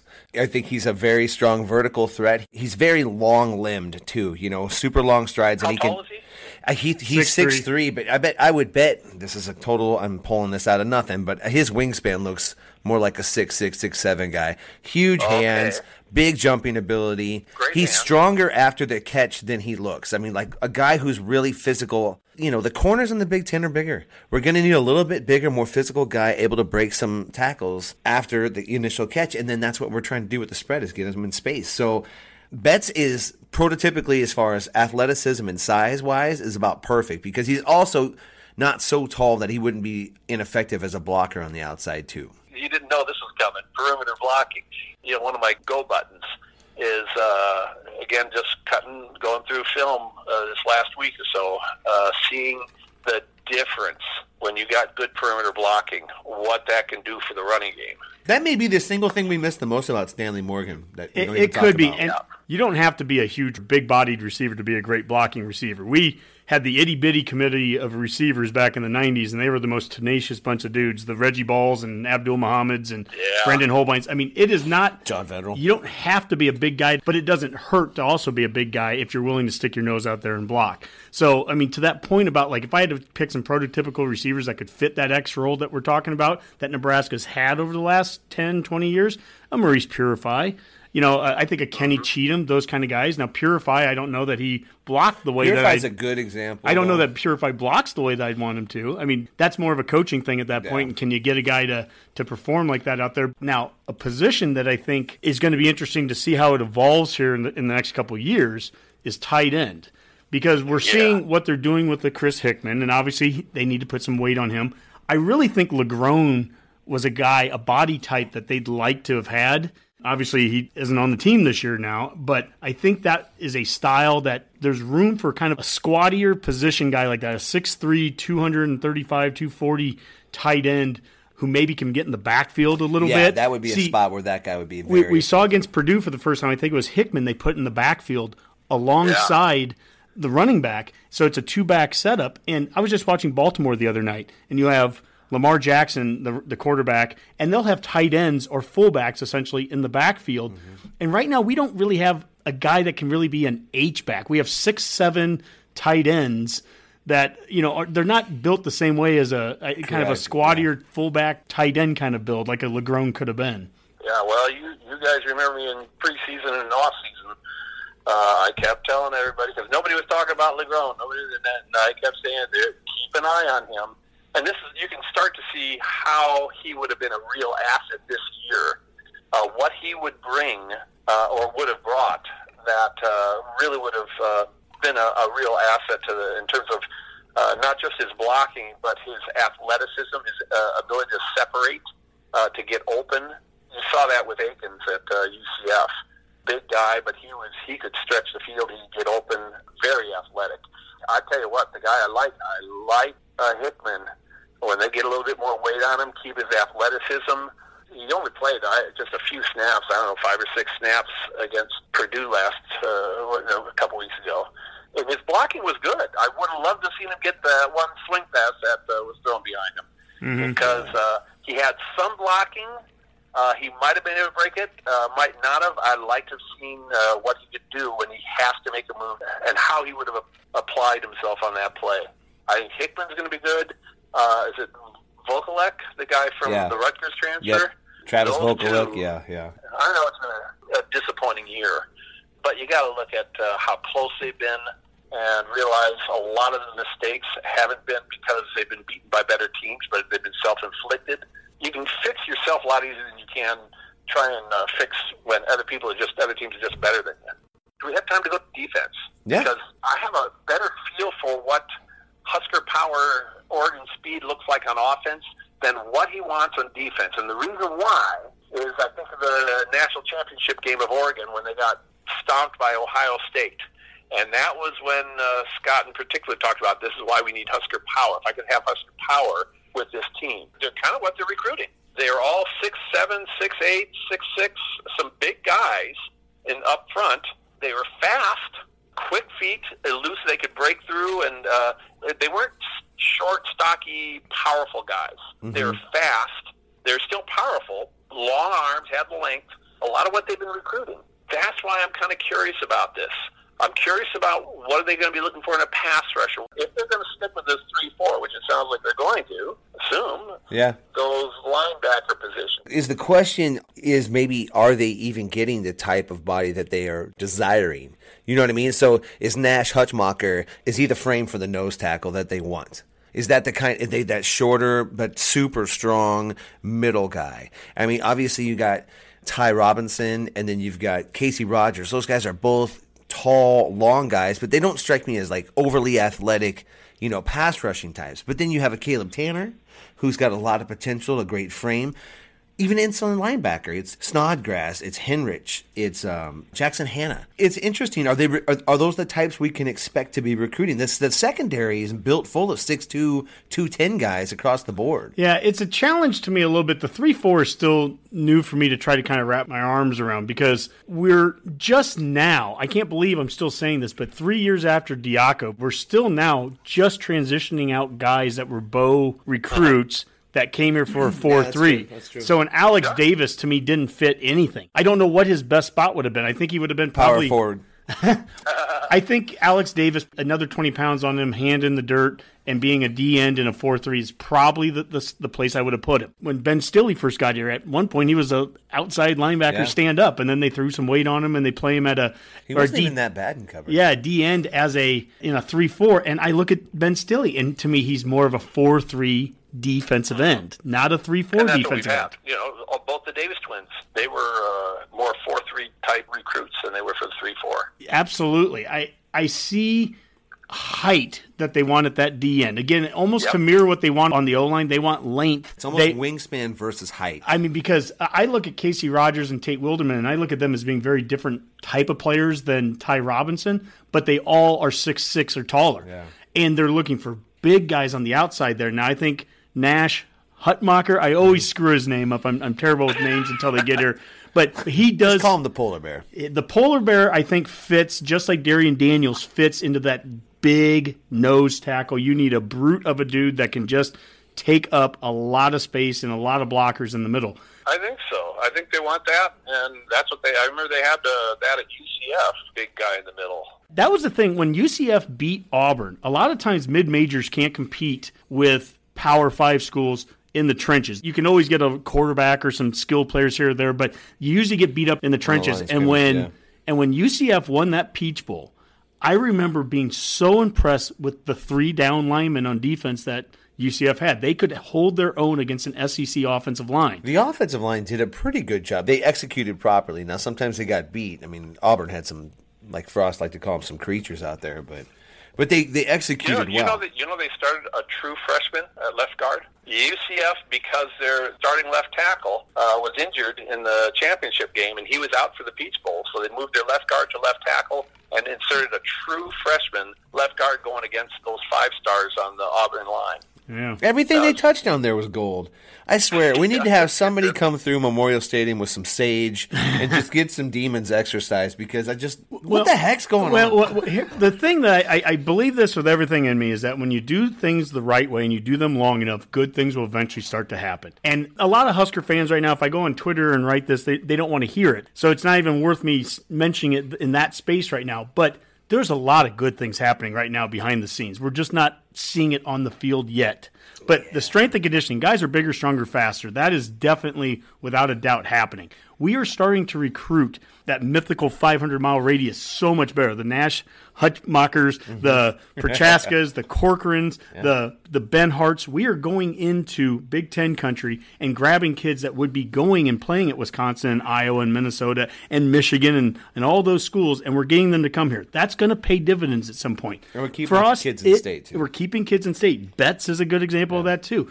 And Frost is building up a walk-on program so that by next year, we've got the go-ahead to get up to 160 kids on the team. And by next year, with 160 kids, probably 135 of them roughly are going to be guys that have been here since Frost came here. And the other big change that happens next year is that I think that you're going to start to see better depth because we're not going to be so hesitant to play some of the young guys. This year, we were really playing that 4-game redshirt rule. And I think if you had to ask Frost after the season, he probably wishes there are some guys he would have played for the season, knowing what he knows now. With the way that Maurice Washington ended up being, I think Ramir Johnson would have been a guy that we would have played. But you know what? We didn't know that at that time. But next year, you're just going to have a bigger pool of players, plus a group of walk-on guys that are now in their third years in the program. Those are guys that can start to fill in a lot of depth. So that's an area we really were hurt this year. We had a depth gap between where Riley and Frost during that transition. We almost lose an entire class from that 2017 class. There's not many there. Yeah, it was a big hit. Last week when I was posting, I responded to somebody on inside linebacker. We have one senior this year, Mo Berry. He'll be gone. We have 2 juniors, Colin Miller. Guess what? We have nobody else in this junior. No redshirt sophomores, no true sophomores. Everybody else is either a redshirt freshman or a true freshman. Yep. I think it's like, I want to say like 10. 1 senior, 2 juniors, 10 freshmen. Yep. By the way, another name, you don't want to forget this one. Keep this one back because this is another one that happened late in fall camp that people, when it happens and with everything else, it can sometimes get lost in the shuffle. Remember that kid from Colorado State that transferred back? Schweiger. He was actually playing for Colorado State. He left Colorado State to come back and walk on for the Huskers. He's actually played, so he'll be a redshirt sophomore next year. I'm not quite sure if that's absolutely. Right. And guys like Joey Johnson, Chris Cassidy, that are walk-ons that are going into their third years. Guys like Hanna and Snodgrass and Heinrich. Reimer, I don't know who out of all that group is going to be the guy that steps up, but what it does is it provides depth behind Miller and Hannes, and it pushes them. Because right now... That's what I was getting at. The depth is people, if they're saying, well, I don't see any hope, I don't see any progress. Well, that's because you don't usually see that much when there's that much lack of depth. Yep. Right now, the progress is in developing depth. It's in the young guys that aren't playing much yet. So, Chaz, let's take that for a second. We're coming off of a bye week right now, and we have 3 games left on the season. There is a 4-game redshirt rule, but there's a number of kids that maybe we've intentionally not played because of the redshirt rule, but now we're kind of free to do it. Yep. We can go and if Jackson Hanna plays the last 3 games, he can do it. If Ben Hart plays the last 3 games, he can do it. I mean, let's get Ronald Tompkins out there. Whoever it is, there's an opportunity in these last 3 games to see some players out there that we haven't seen. Because I think at the end of the day, the thing that's probably frustrated some fans out there as much as anything is when you see the same mistakes being made by same players. Without that depth, you're not getting pushed. And I hate to say it this way, but even like Martinez, it actually took an injury for him to get off the field for us to see the backup come in. And I think Martinez is still the best QB on the team. But it was seeing a backup come in here that is going to push him. Vedral and McCaffrey are going to push Martinez, and that's a good thing. Well, listen. I'm not rooting for a player. I don't really care if it's Martinez. or Vedral or McCaffrey. That's a moot point to me. I want the best player, but what I want is that competition that forces the best player to come out. I love Mo Berry. I think the guy is a true black shirt, as true as you're ever going to get. And yet the guy struggled at times this year, and there was never anybody to push him. And I don't think that made him better. That's the biggest issue. And how many times have you heard Coach Frost when he was interviewed? I know when he was on Big Red Wrap-Up a few weeks ago. He referred to, again, I wish we had a few more players in some of these different positions to go back on. They're just lacking depth. It's year 2. It's what he's inherited. 40, I don't know how many recruits in the last 2 classes are gone. So when you lose 40-some kids, scholarship players, you lose depth. Yep. This takes you back to, because, Saturday's Wisconsin, and then it's on to Maryland, and then Iowa. The last 3 games, who plays? Who do you want to see play? I'd love to see Benhart get a chance. Yep. I'd like to see the chemistry of Benhart at right tackle and moving Farniak to right guard, although it could be Hickson goes to right guard. I'm not quite sure. Yeah, I absolutely agree. It would be nice to see in these last 3 games of the year the best version of this team. Whatever that looks like, I'd like to see the best version of what they can do. And Chaz, I think you're right. I think most Husker fans I talk to, we can see the writing on the wall. This team is where it is, and as a program, we've got this much work to do. We clearly have, in my opinion, the right coaching staff and the right model that we're using, but it unfortunately is going to take more time than any of us wanted to either admit or were led to believe. Whatever, is what it is. But well, even surprised Scott. I think it did too. I think it surprised Scott, and I think people are mad at him about it. And it's weird. It's like, he thought they'd be better. I remember one interview where when someone came up to him and said, well, Bill Moose says progress would only be winning 6 games, and kind of shrugged that off as well. I think all of us would think that would be disappointing if we only won 6 games. And he is correct. He thought he had more. And to be honest, you can't put it all on one guy, but honestly, nobody would have predicted that Adrian would struggle the way he has this year. I think there's a lot of things that contributed to it. They made a decision to start Cam Jurgens, and that meant for how many games the center snap was unpredictable. And then it got to the point where you couldn't count on a good snap, and so that throws the timing off. And then the offensive line, they were replacing some people that meant the running game that they were expecting to have, and they had in the past. They didn't have the running game, so the pass, much more pressure. I think a lot of things have contributed to make him a little bit more jumpy. He's been a little bit less decisive. Plus, getting injured hasn't helped. But even before his injury, he was missing on passes, and his decision-making was hesitant. And I think a lot of things have contributed to it. But when we look at this year and going into the last 3 games, I think the difference is Scott thought preseason that Martinez would play a lot better, and the team would play better. It just hasn't turned out that way. You remember the Prove It post I made back in August after all the hype and everything. This is what they need to prove. And one of the points of Prove It was finish drives, finish games. If they can finish drives, can they beat lesser opponents? Put teams away when you got a chance.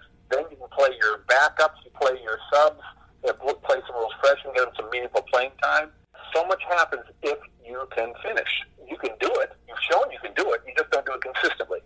Yep. And to me, if they can do that, they've got the ability, they got the players, they've got the coaching staff, they got the concepts. They can do it. They just have to learn to be able to do it consistently. Well, Chaz, this has been wonderful. We've got to do this again. This is not the end of our discussion. This is just the beginning of future ones with you. We're going to cross our fingers for a couple more wins here. I want to give you the final word. What do you want to let the Redcasters know? What's the most important thing on your mind? I think there's a lot more good than people may be aware of. It's kind of like an iceberg. Most of it's under the surface, and you're not seeing it. We're not seeing the scout team. We're not in the strength and conditioning room. We're not seeing a lot of what the young players are, how they're developing, but that's where a lot of the talent is. This is a talent that is recruited to fit the schemes and the culture.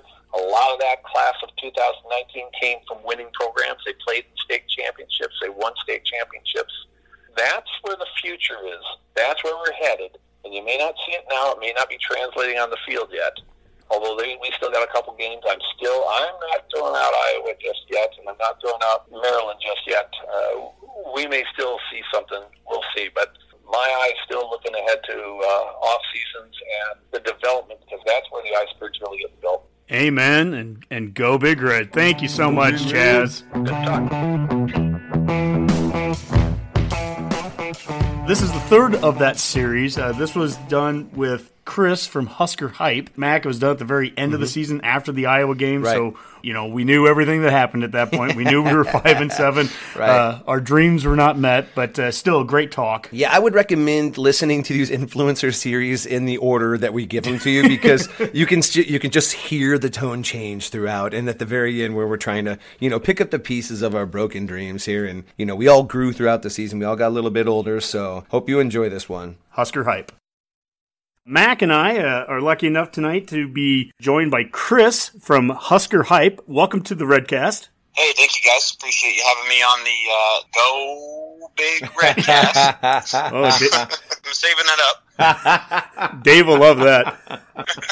First off, tell us a little bit about Husker Hype. How long have you been doing this, and what is Husker Hype kind of all about? I started Husker Hype about 3.5, 4 years ago. It was more of just an outlet to connect with players, with fans, and I kind of recognized that a lot of what goes on in the sports world and players sharing their takes is on Twitter, so I just kind of wanted to get involved with that, and from there it kind of took off to a little bit more. I initially started it as Husker Hype just to share takes kind of anonymously, and it just kind of took off from there, so it's been quite the journey, and I enjoy being on there a lot. Obviously, one of the reasons we have you on the show tonight, you're part of our Husker Influencer series that we're doing. We've talked with Husk guys. We've talked with Chaz from SoCal. The Husker Dark Web. And part of the whole purpose of this series that we're doing is just talking with other like-minded Husker fans that, we can be critical, we can critique the team, and at the same time, you keep some kind of sensibility of positivity and also progress. And I think that kind of leads us into this last season, which on the surface, it's 5-7. It's a losing season. It's a third straight year without a bowl. And yet, I think we can all see the improvement. We can see areas that need to get better, but that's a piece of what all of our different entities on the web have been doing, is that we're sitting there trying to kind of push some of the positive. Right. I would agree with you, definitely. It's nice to be able to get on there after maybe a tough loss and kind of share the positives and go over things. And especially for me, I live out here in Arizona, so, I'm not around a lot of Husker fans all the time, although I was talking with you earlier, Honky, about how many Husker fans there are actually out here, but I'm usually hunkered down in the war room. But yeah, it's definitely been nice to be able to get on there and get out the frustrations and share the good times too. Sometimes I feel like the media or the fan base gets portrayed as very reactionary. People are always calling for coaches' jobs already. I'm like, well, maybe some people are, but the overwhelming majority of Husker fans I talk to don't think like that. That's just absurd, but that's what gets commented on, and that's what gets, on Twitter and has traction. That drives me nuts. So, when we can get together and do stuff like this and just talk about it, I'm like, yeah, we're frustrated, and, nobody wants to be at this many wins for the season. 5, that was unfathomable, in July. Yeah. So, but at the same time, it's like, well, am I going to be realistic, or am I going to hate my life? You have to reassess, man. This has been the season of reassessments for sure. It's definitely tough. I don't know where you guys were with your preseason predictions. I was at 8-4. I kind of got reamed for that 8-4. My handle Husker Hype didn't really help with me predicting 8-4 when everyone else was predicting 10-2. Well, but I said 8-4, and I thought that would have been great. And obviously, right now it would have been pretty sweet. It just would have been really nice to get that 6th, but we're here, and we'll talk about some of the positives that we saw, but also definitely a lot of room for improvement. We do preseason predictions, and mostly because Dave and Boomer kind of force them upon us. Yeah. I would prefer to never do one if I had the choice. I pick us to go 12-0. I did that this year. I'll do it next year. I'll do it the year after that. And, the reality is that it's hard to have predicted how this season would have gone. Even the most real of Husker realists, I don't know, could have envisioned all the issues that we had. Yeah. And it's not just Husker fans drinking Kool-Aid. When you think of Joel Klatt picking us in the top 15, Brett Ciancio with Pick 6 previews had us winning the West. Phil still has going to the Rose Bowl. They lit the runway. It was ridiculous. Well, and that kind of transitions us. I think a lot of the hype that came out of the beginning was, number one, predicated off of we have this quarterback already in place. He's going to make the progressions that you would expect in year 2 that you saw in Milton. Certainly, Frost has this history with other QBs, Vernon Adams and Mariota and so on, that it's just obvious that we're going to take that next progression with Martinez, and for a number of reasons, that progression didn't quite happen either early in the season, and then certainly as the year went on, I think as the injuries started to pile up a bit too, it just never came out of Martinez for that year. It was really tough to watch because you just wanted him to break out. You just know what he's capable of, and you just wanted him to rip that knee brace off like Forrest Gump and just freaking take off, Especially that first half of the year. He was just trying to really throw the ball first, and he just really struggled to take off. And I don't know. I'm not sure if it was the playbook or if it was the coaches saying we really want you to go through your progressions and hit that open guy first and then take off. But the indecisiveness was clear, and everyone really saw that. But going back to obviously the predictions and everything to win the West, and it was definitely predicated off of Nebraska has this top 3, top 4 in the nation Heisman contender quarterback. It just never really came to fruition. We probably need to be careful, I think, going into the offseason too, is we don't want to get too much onto the bandwagon of, well, he's clearly done. There's a lot of good that I think Adrian Martinez has left in him for the next 2 years at Nebraska. I do believe that. I also believe that there has to be a quarterback competition. There should be anyways, but there definitely needs to be one. And we've got the horses at the position to have a legitimate competition, Mac. If they're going to truly make this an open competition, he's going to have to play at such a level that he can't keep those guys on the sideline. And he is capable of that. I do believe he is capable of that. For whatever reason, that never manifested this season at all. And you'd see flashes, which was frustrating, but at no point you can tell me that he had the same kind of pop and acceleration he had last year. That's just not true. And so many of his deep balls, I felt like he tried to guide or toss. He didn't hardly ever let it rip on some balls. So there was just a lot of hesitation, not just in running, but in his passing game too, and in his reads sometimes. So just an overall bogging down of Adrian. I mean, everything was 2 clicks slower when you thought it was going to be at least 5 faster, So he's opened the door, and fans are going to be clamoring for Luke no matter what. I mean, it's the first interception, the first fumble. I don't care. The first time Adrian stubs his toe, then it's going to be Luke McCaffrey time. But, I mean, that's on Adrian. Hey, this is big boy football. We all pick players that are favorites, but it's like, just root for the team, man. Like, I'm sure the coaches want the best guy out there. I've heard many people say that they're concerned that Frost is stuck on Martinez because he's his handpicked guy. And like Luke McCaffrey's not handpicked? They're all his handpicked guys. Where did he show up from? What bus did he get? Who's that guy?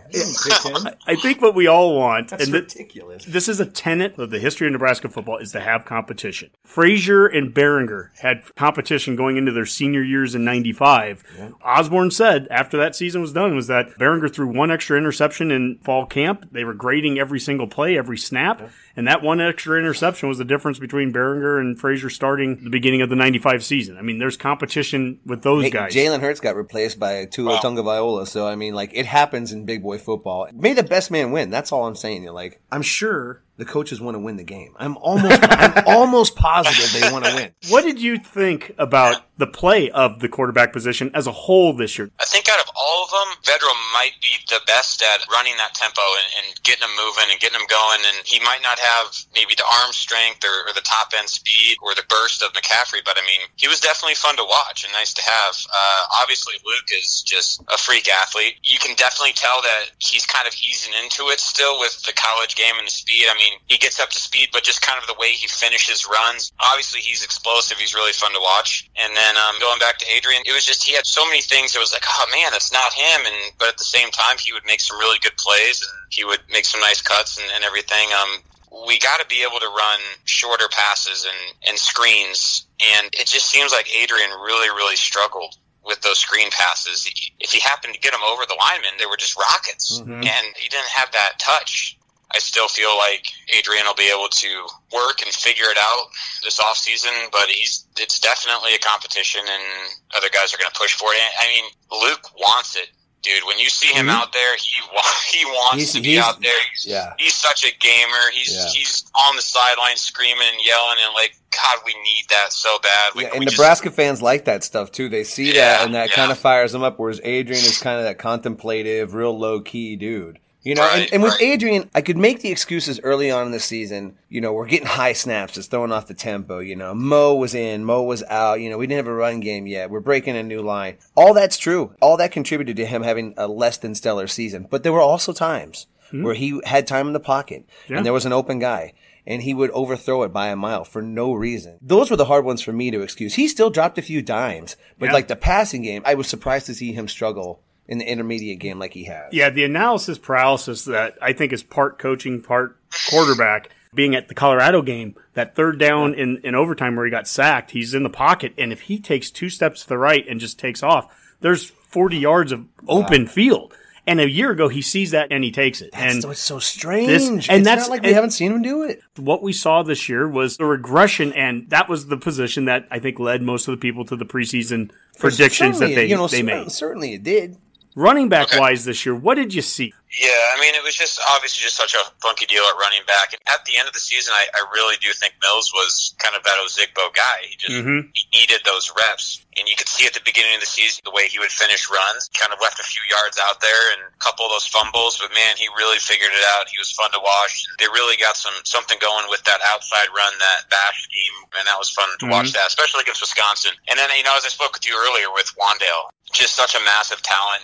We need him. We need him throughout the entire season and his skill set. He can line up at running back, he can line up in the slot, he can line up wide receiver, but he's not meant to take multiple reps between the tackles in Big Ten play. And just so many times, just seeing him run up the middle, and yeah, he'd burst a few and get maybe 5 or 6, and that's a great run, but man, he felt it, and he had to earn those. And watching him get smacked sometimes in the middle like that, it was just kind of rough to see. Whereas Mills is built for that and running people over. Coming in next year, obviously you got Sevian Morrison, who set some big time records down there, and is he from Oklahoma, I believe? Yeah, Tulsa. I mean, obviously great football down there. So, and then Marvin Scott obviously had some help, and then really, really hope that Rahmir can be that second quick step guy. Mills the pounder, and then you got Rahmir, and then you still got Wandale out there maybe in the slot taking some handoffs as well. And did we really ever run a true jet sweep this year?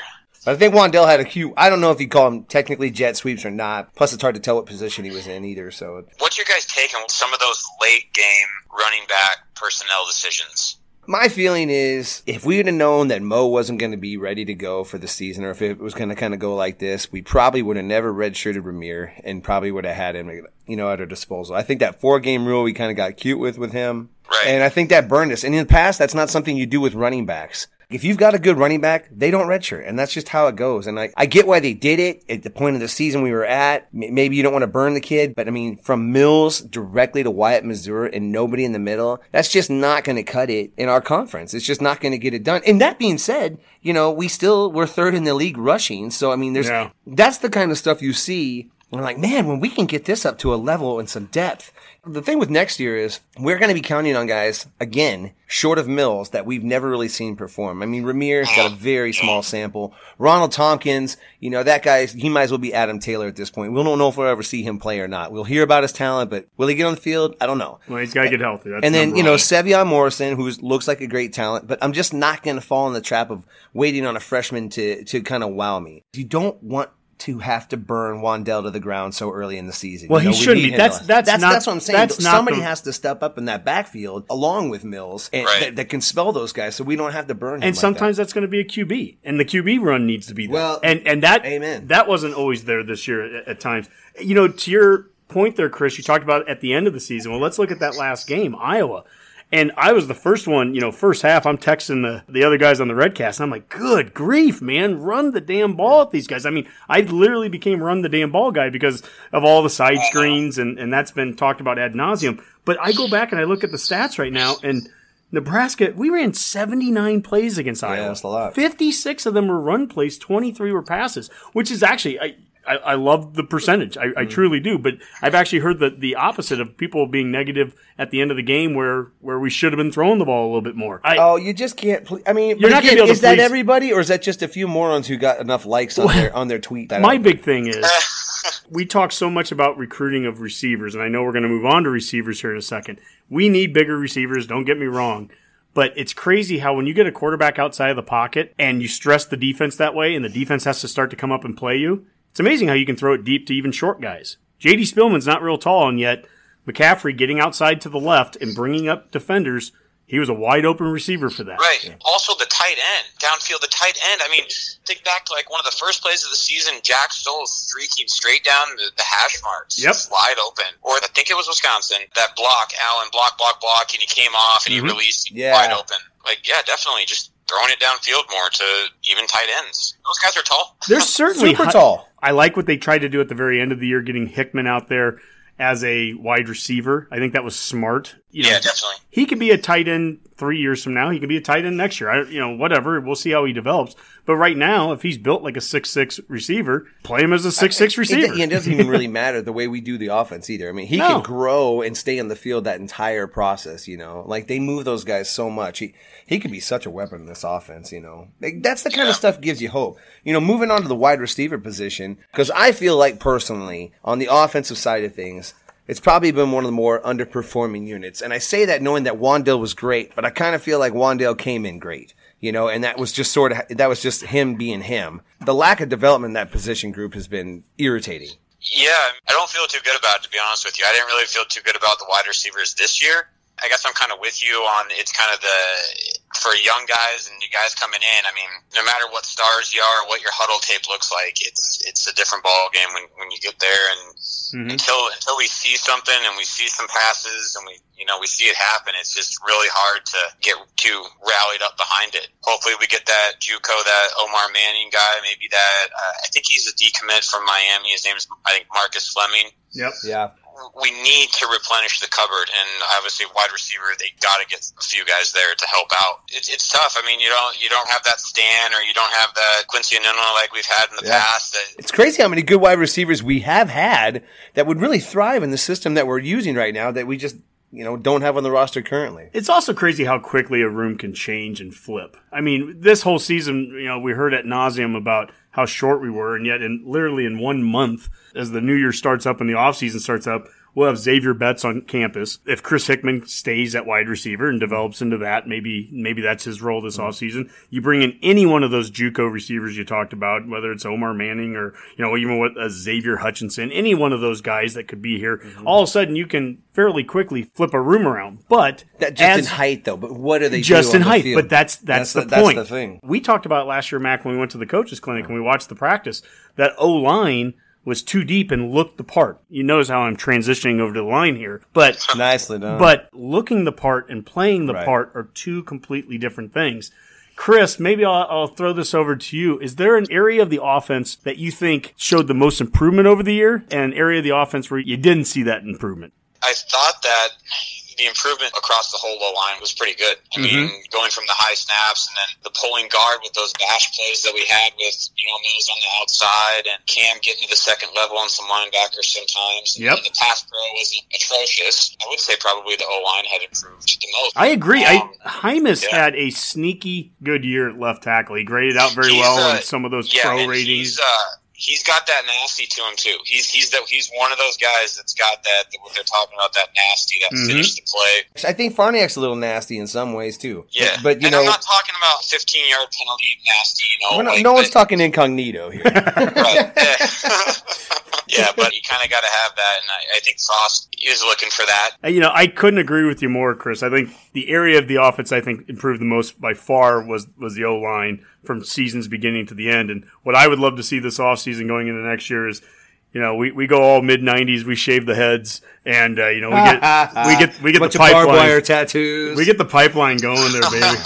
That's what we do. I'll put some Converse on. I don't care. Well, conversely, then. Nicely done. Conversely, what area did you see struggle the most from the beginning to the end? That's got to be quarterback and Adrian. Sure. Never really clicked, never really found it. It was tough to watch, and you love the kid, and I still think that he can come back and be the guy. I just wonder, too, with preseason and the Heisman stuff, if it really did get to him, and he's the spotlight now. He's a sophomore, he's a captain, he's everything, He's expected to do a lot. He's expected to carry the team, where the first year it was like, man, he can just go out there and gun it. When you're watching it on TV, sometimes it looks like he's got time and it looks like he should be able to step up and run, but you don't realize what a good job that defensive line is doing of keeping their rush lane sound. They look blocked, but until he passes them, they can disengage and get him right away. It looks bad on TV, it makes him look indecisive, but you're right. The defenses were playing him smarter this year than they were last year.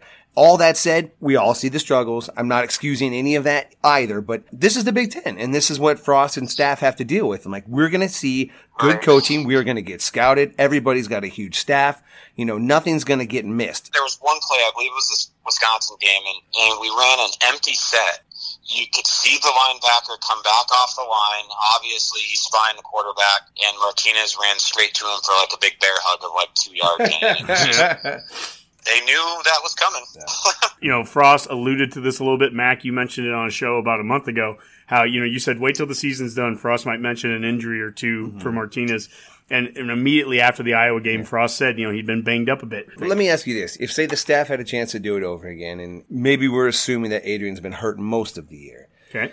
Would it have been worth burning McCaffrey's red shirt this year to maybe win 2 or 3 more games? Yeah, I think I me would. too. I honestly would. I think Good you answer. gotta win games. You gotta win games. Even if they could have won 2 more games, that's bowl eligibility, and maybe one of those games is Iowa. And like, I think back to this year too, and it's just like, we didn't have that one really feel-good signature win. I mean, the best win was that Northwestern late kick. I mean, that's the only team we didn't beat last year that we beat this year. Like, right. That's it. That's the only improvement. And we lost the teams we beat last year. It's crazy. Yeah, and I think if you asked Luke himself, he probably would have said that too.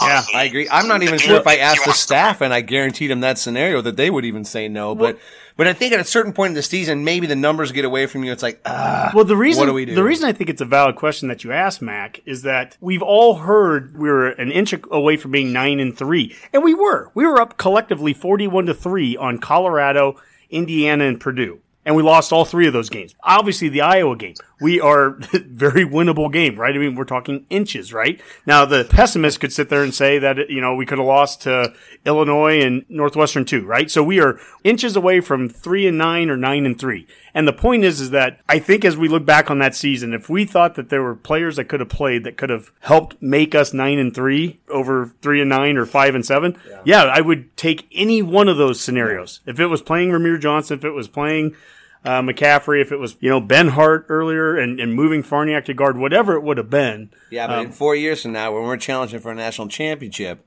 I'm going to come back to both of you guys. I'm like, aren't you glad he redshirted now?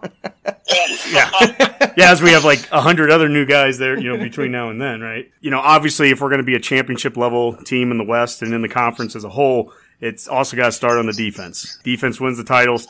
We did improve in spots here. There's an article I read last week from Sipple about, you know, how the defense made improvements, just not enough. As I look at the last season and where I think that we got better and where we need to keep improving, let's look at that front 7. And Chris, you and I, we talked a little bit. I think we both felt that the D-line made a lot of progress this year and looked pretty good, held their own, and I think there's a lot of promise there in the future. Yeah, I mean, I thought the D-line played well enough to win the game.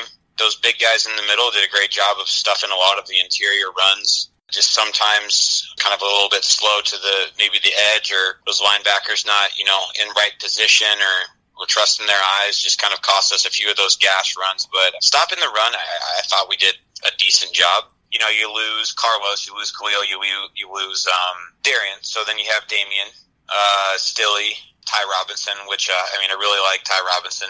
Who else? Casey Rogers, Keem Green, Wilderman, Oh, yeah, Tate Wilderman's a guy I never think about either. You got those guys. Yeah, DeAndre Thomas. DeAndre Thomas, that's it. Oh, yeah, DeAndre Thomas. He played well, I thought, in a few games. He had such a nice play on an open field tackle on Jonathan Taylor in that Wisconsin game. Yep.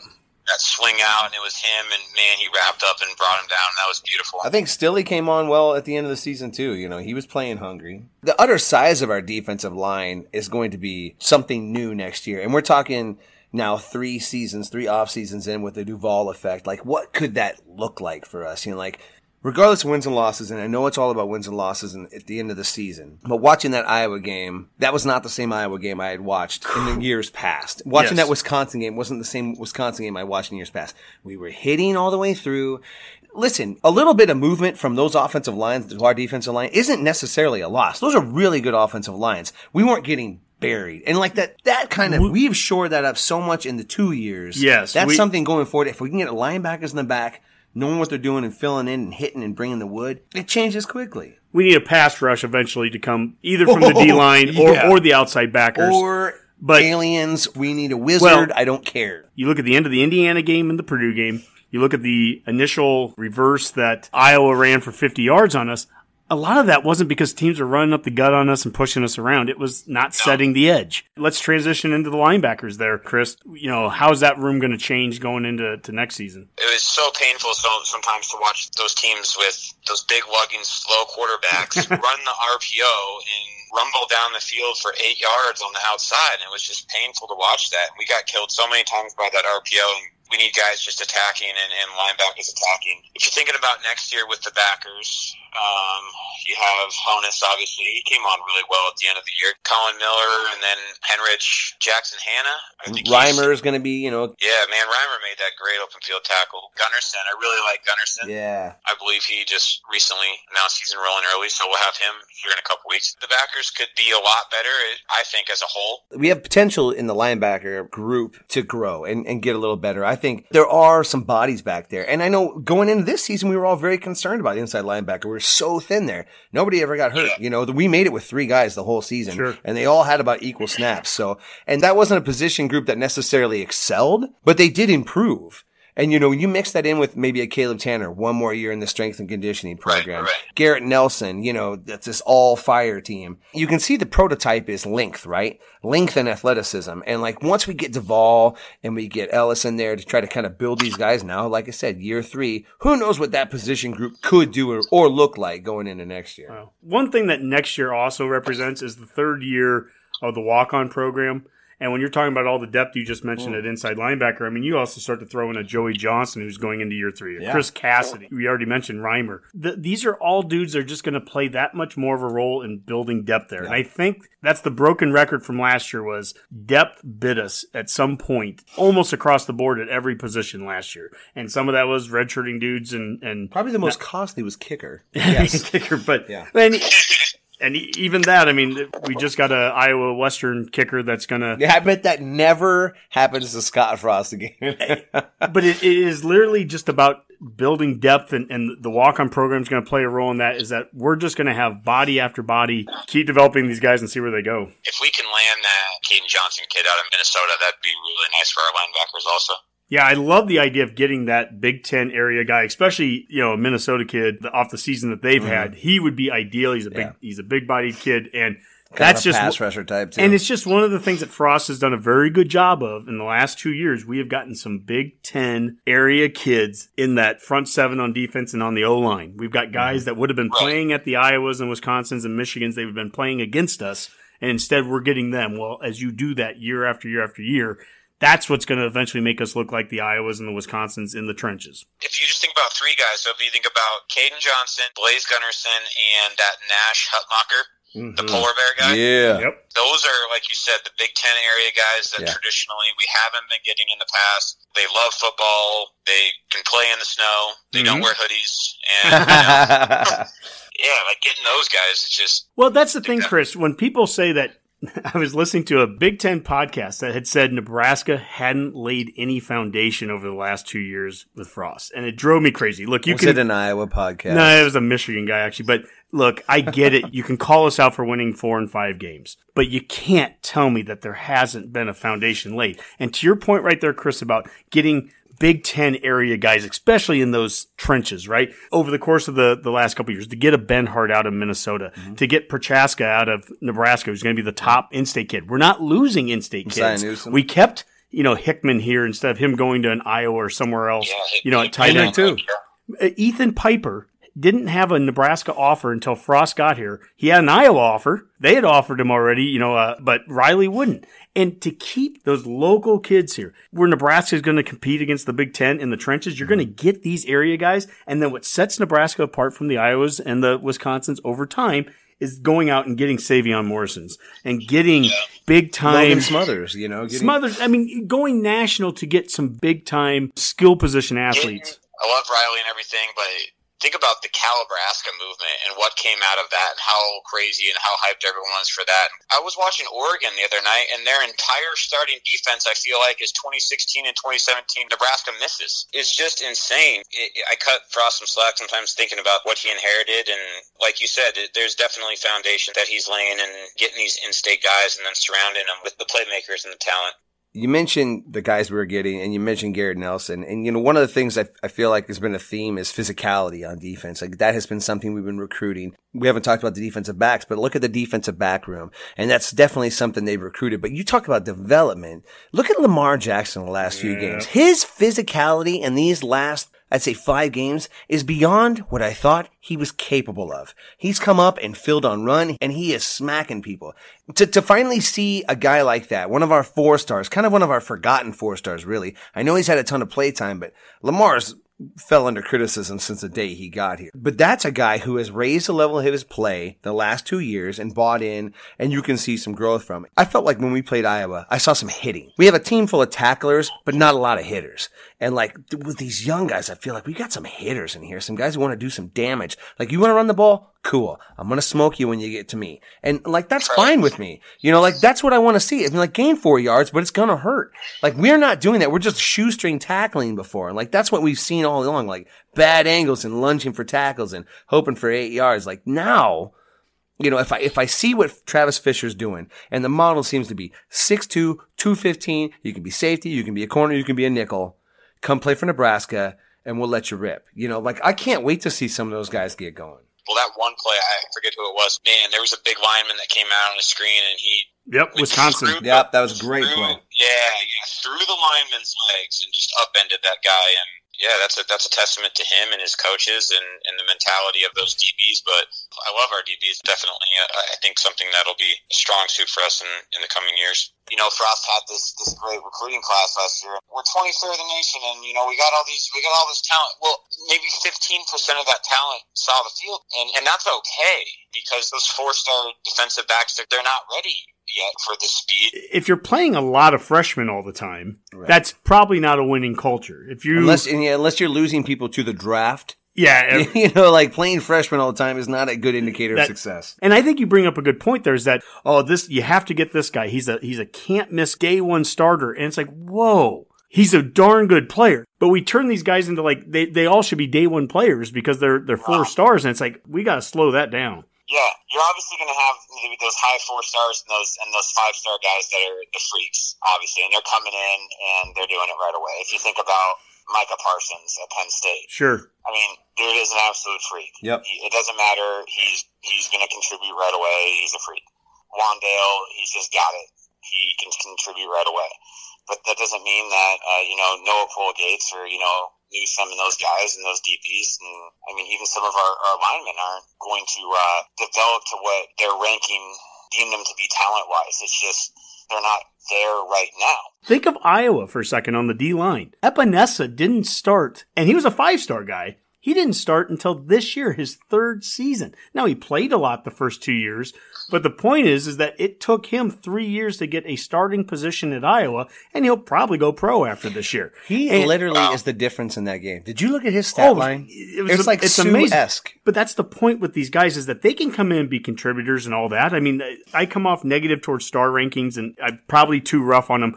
By all means, I want 4- and 5-star kids. Don't get me wrong.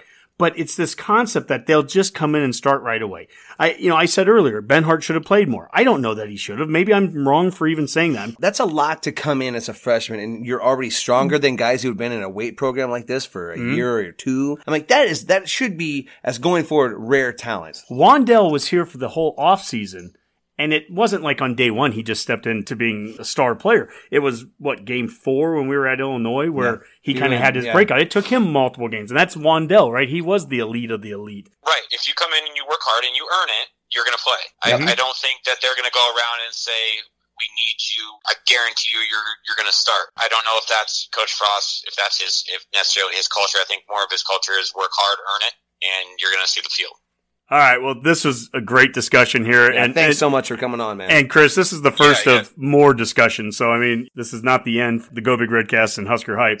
But having said that, I mean, kind of what are your final parting shots on the season and on the off season moving forward, as we look ahead to 2020? Yeah, I mean, first off, I just want to say thank you guys for having me on and everything. I really appreciate what you guys do, and being able to listen to you guys is really nice. It's more than just you guys sitting down and pushing play and record. I know that all the work that goes into it, so hats off to you guys. I appreciate it. As far as this season goes, I mean, we as fans, it's so tough because there's not much we can do besides support the team. I do think that it's important for us to not lose the fact that we are Nebraska. We have high expectations, and we want to be in Indianapolis at the end of the year. That's got to be the expectations. We can go about that in a supportive way, but I mean, that's the expectations at the end of the day. I don't want to come off, as a couch coach, and things like that. Sometimes it's easy to fall into that.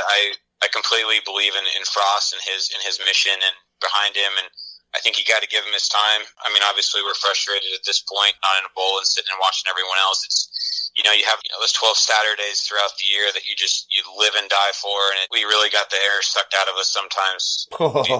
These past 2 years. It's just, I think a lot of fans this preseason are going to be more of the sit back and show me instead of the buy into the hype. But I do think at the end of the day we're still on the up. We got a lot of work to do, but I mean, it's headed in the right direction, and I do believe in what Frost is doing. That's the kind of message we need to pump out in the off season because, hey, no one's buying the Kool-Aid this year, right? I mean, we're all going to be grounded and everything like that. That does not mean that we cannot have a very good season. It's just everybody's to the point like, you know what? I'd rather not listen to you talk. Let's just see it on the field. I've got faith in you. We got the right guys. But again, thanks so much for coming on, Chris. It was awesome talking to you. Yeah, definitely. I appreciate it, guys. Go Big Red. Go Big Red.